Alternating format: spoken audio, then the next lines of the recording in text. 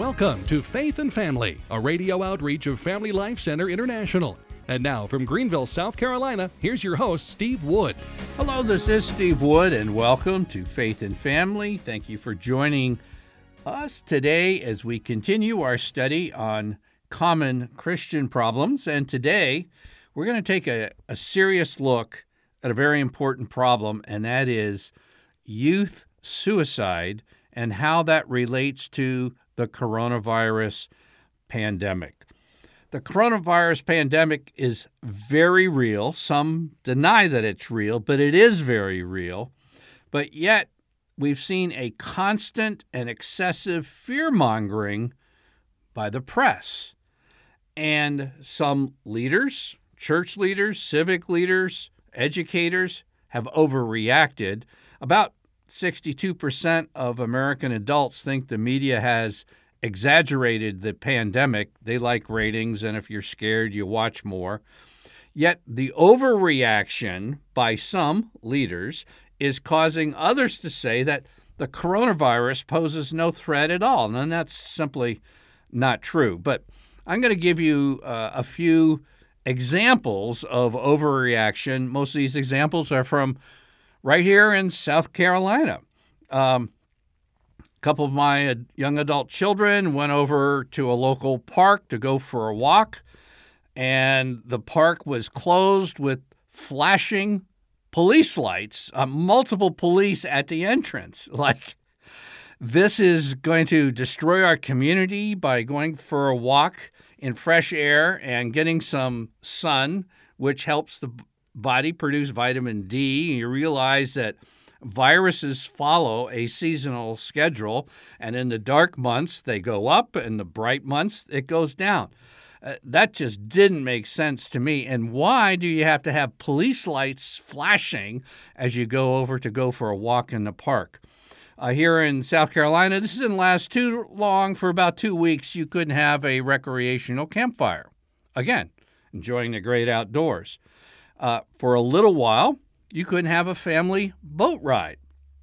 You could only have 2 people in a boat, and you have mom and dad leave the kids on the dock. I mean, I don't know what they expect. But again, getting out in the fresh air with the boat and sunshine, that's a healthy thing. And yet South Carolina shut down boat ramps, and believe me, our governor really heard it on that one. You couldn't fish on the piers, and I couldn't quite catch the meaning of this, but boats who did go out were not allowed to anchor or pull up on a deserted island. I'm sorry, it's just lunatics. But now this one is from my former state, great state of Florida. The new Bucs quarterback, Tom Brady, was arrested in Tampa for jogging by himself. The mayor had to apologize to him. There's their multi-million-dollar quarterback and arrested for jogging. I just want to bring to our attention today, and again, I know this pandemic is very real, but my belief, and you can disagree with me, but my belief is that we have overreacted. And that overreaction, particularly with our youth, our school closures, the extreme social distancing to the point of isolation, is causing some problems. This is from the Washington Post. It says, quote, "As the United States COVID death toll moves relentlessly beyond 200,000, data shows that only about 100 children and teenagers have died of the disease. COVID-19 has become the nation's 3rd leading cause of death this year, but listen to this, but 18 states have not seen a single fatality among people under 20, according to the statistics compiled by the American Academy of Pediatrics and the Children's Hospital Associations. These numbers are all the more remarkable because respiratory diseases typically hit the young and the very old and children much more than others. And the article goes on to say that children are much more likely to die of drowning than they are of the coronavirus. Now, the statistics coming in regarding youth mental health during the coronavirus lockdown and reaction, so to speak, are serious, very serious. Youth mental health and the suicide risk has already been skyrocketing in our country for the past dozen years. But here's what's going on just between April 2019 and April 2020. Medical insurance claims for self-harm, that would be things like cutting or maybe something even more serious, self-harm among 13 to 18-year-olds increased 99% between 2019 and 2020. And interesting, 2-to-1, the claims were for females. If you remember, if you were with us when we talked about transgenderism, it seems like girls and young women are really going through a very difficult time in our culture, and it seems that they have really experienced the coronavirus lockdowns to an extreme way. 99% increase in the 12 months since the lockdowns. Anxiety disorders among 13 to 18-year-olds were up 93%, and depressive disorders up, again, 93%. And this is what actually caught my eye. It came from my neighboring state, North Carolina, a great place. But a North Carolina school superintendent said this, quote, "The suicide rate among teens is higher than the coronavirus death rate in their county." Now, we don't hear the press reports of these statistics. So many suffer with depression, anxiety disorders in silence. And could our overreaction, I'm not saying this isn't a problem, it's a serious problem, but could our overreaction be causing problems that we're overlooking, that aren't being really reported like all of the other statistics that you see almost every single broadcast?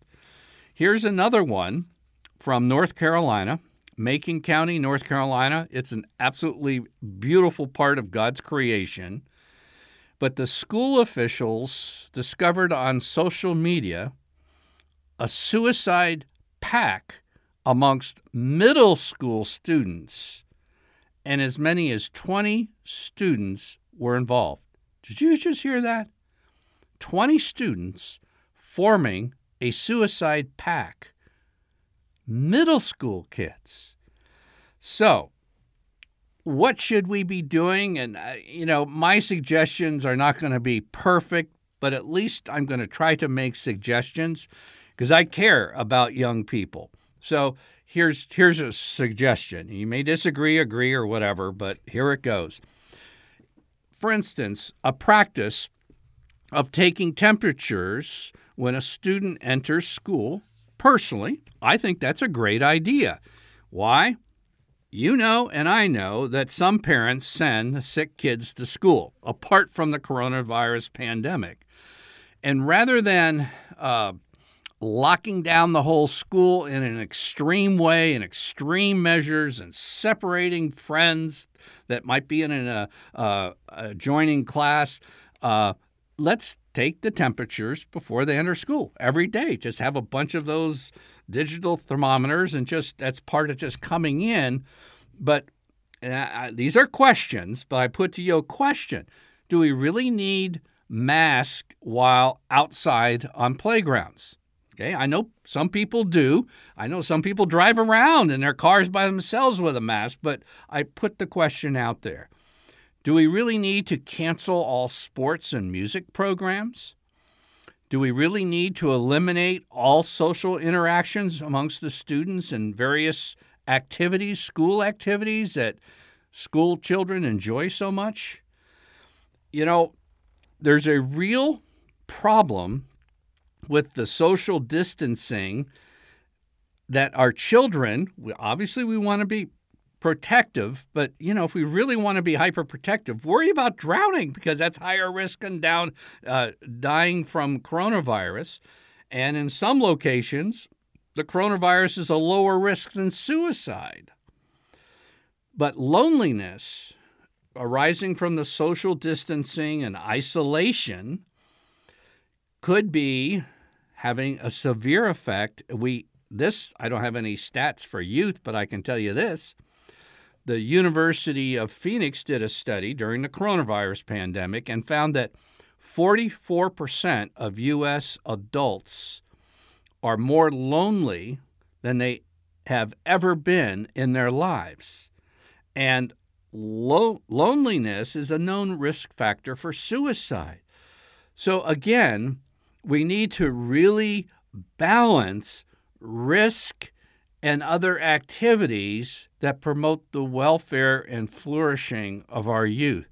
Simply locking everything down and taking extreme measures may be harming them more than helping them. And now, here we go. I'm just going to talk to church leaders for a moment. Should we really be so willing and quick to cancel church youth programs? Now, again, I don't have the youth statistics on this, but we do know from the Journal of American Medical Association, Journal of Psychiatry, said that American women who attend religious services at least once a week were 5 times less likely to commit suicide. And remember, the stats I just mentioned to you, the mental health problems are being led 2-to-1 by girls versus boys. And at least with adult women, attending a religious service once a week leads to a 5 times less likely chance to commit suicide. Now, I realize that some church leaders, and actually I would have thought this myself if I hadn't seen this research, most church leaders, I would assume, saying, well, we're going to go video, and it's going to be online, and kids are online all the time anyhow, so this will work great. This will actually be better for youth than those maybe like myself struggling to figure out how to use Zoom, okay? Well, Barna organization, the polling organization, showed that 1 in 3 practicing Christians stopped streaming church services during the early months of the pandemic. 1 in 3 stopped, and fully 50% of Christian millennials, youth, were not tuning in to online worship services. Now, these were Christian young people who were attending church prior to the pandemic lockdowns. Now, it is really hard to keep youth practicing their faith and regularly attending church in any situation, any season, any environment. And then with the coronavirus pandemic, 50% stopped streaming. And this is a critical problem. Now, youth need Jesus. And what are they getting instead of a church service or a youth meeting, a weekly youth meeting? They're getting some type of addictive technology. They're on their phones all the time or gaming all the time. But the youth, and this is where the church and youth groups can provide life direction, meaning, what's it all about? Because with what's being offered through the secular culture to young people leaves them void of meaning. We all need grace for living in stressful times, not less grace, but more grace. And then it's my opinion that our culture literally seems to have lost its reason. We're saying, boys can become girls, girls can become boys, and 2 men can marry each other and this type of thing. It's a sign that we have lost our reason, and people take this with dead seriousness.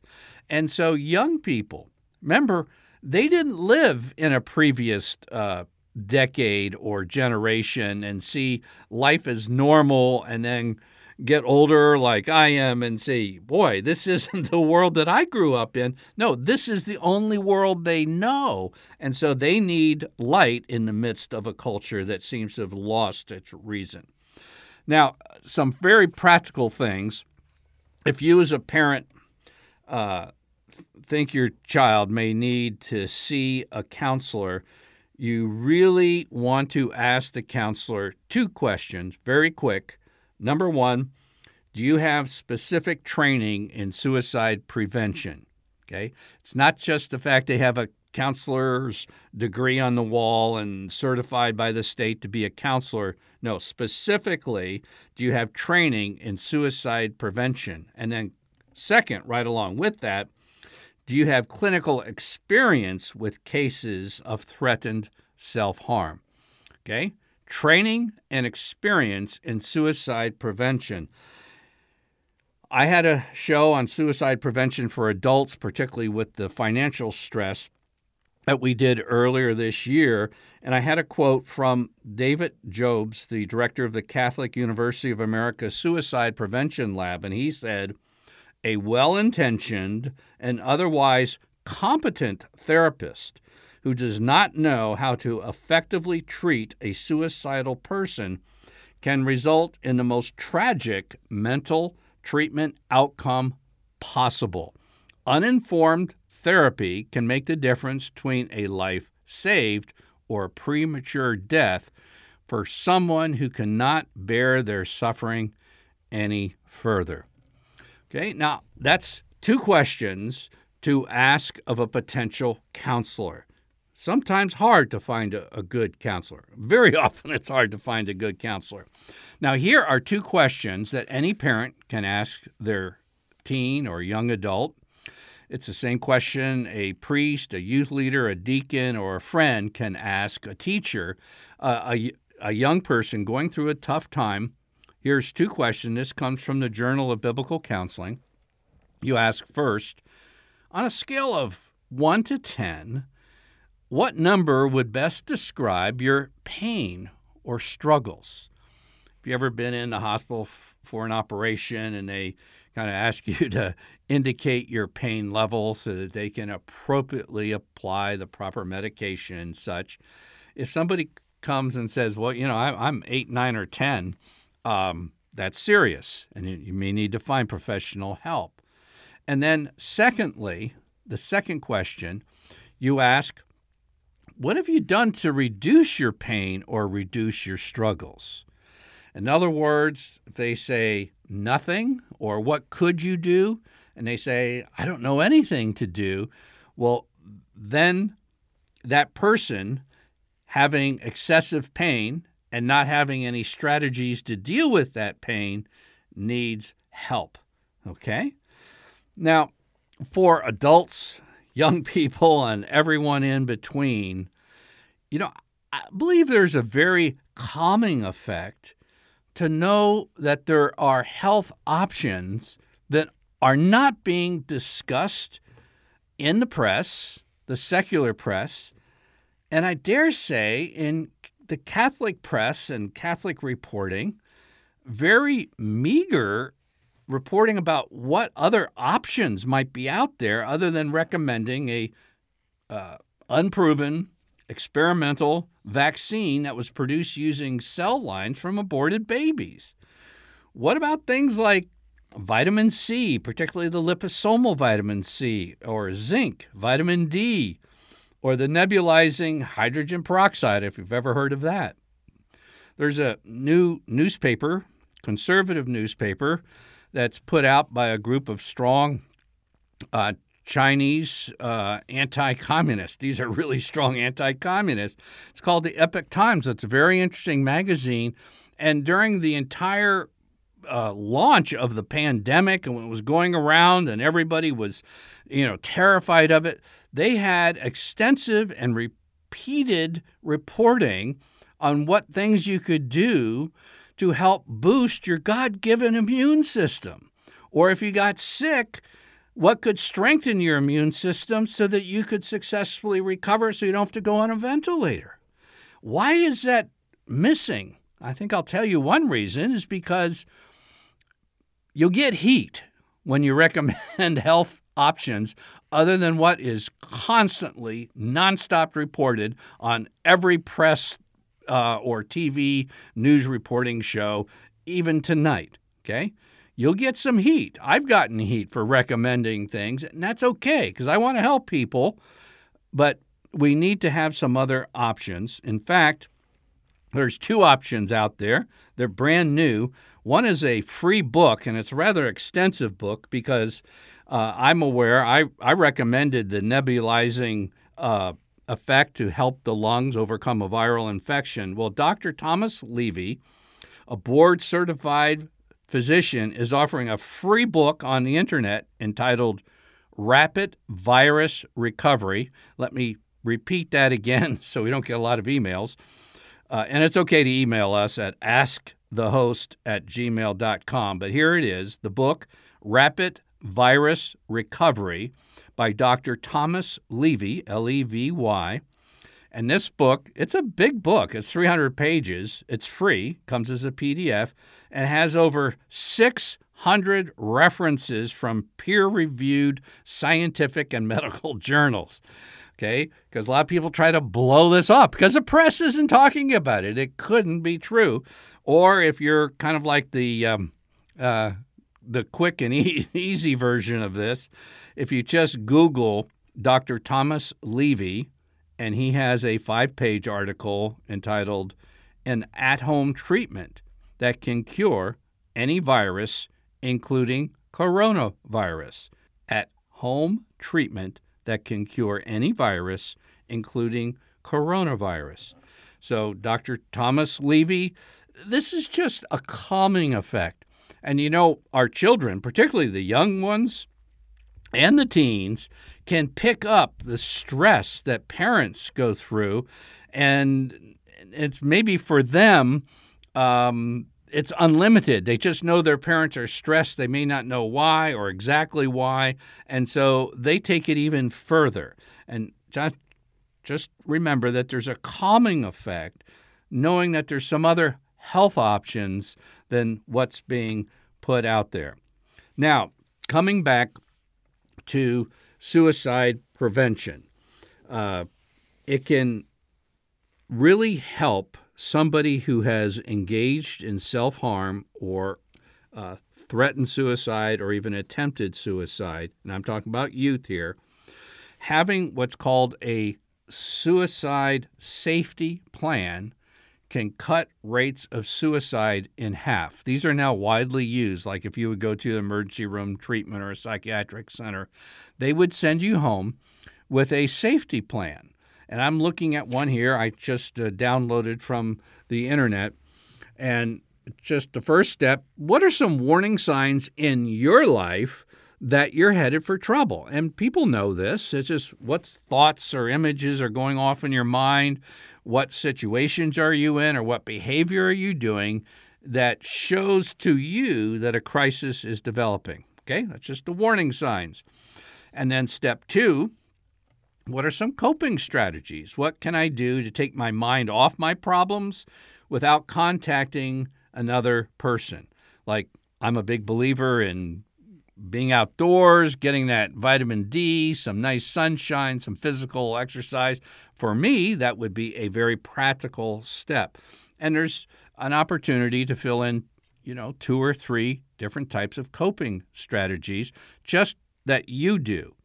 Step 3, and this starts to get very important, people that provide assistance for you. And I'm not talking about a friend you can call and get counseling, particularly if you're a teenager. You probably don't want to do that, but just somebody to connect with. This is kind of really important. And again, with the social isolation and distancing, this becomes more important. So just people that just provide friendship. And then step 4, people who I can call and ask for help. It could be a family physician, a teacher trained in recognizing some of these signs of suicide threats. It could be a counselor that you have talked with and you put their names down on the safety prevention plan, as well as their phone numbers. You don't want to have to go looking it up. It's right there. When you need it, you get it. And then there's different professionals or agencies that you can call during a crisis. Personally, I would love to see that the Catholic diocese would always have that emergency number with a counselor who is, one, trained in suicide prevention, and two, has experience in suicide prevention. And just having these contact numbers, I dare say today, we just had a phone call here, and I was thinking somebody's going to call for this. I don't know of one locally. I'm not trained in this. I don't know of a person locally. So it really helps to be prepared in this. This is reaching skyrocketing levels, and I really sense that young people, more than normal times, and these aren't normal times, what's going on in our culture, suicide rates and depressive rates and all with youth were skyrocketing for 12 years before the coronavirus came along, and now they practically doubled over the past year. So we really need to do something about it and be prepared to do something about it. And again, this might not be your child, but if you're listening to this broadcast, this is episode 328 of Faith and Family, and you can refer them to listen to this just to get a game plan to start the journey for healing. I'm Steve Wood, your host, and thanks for listening to Faith and Family Radio.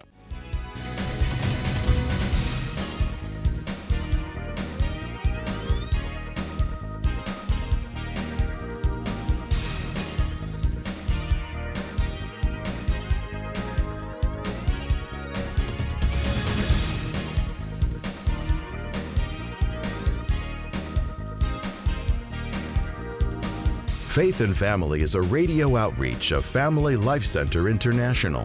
Visit us online at dads.org.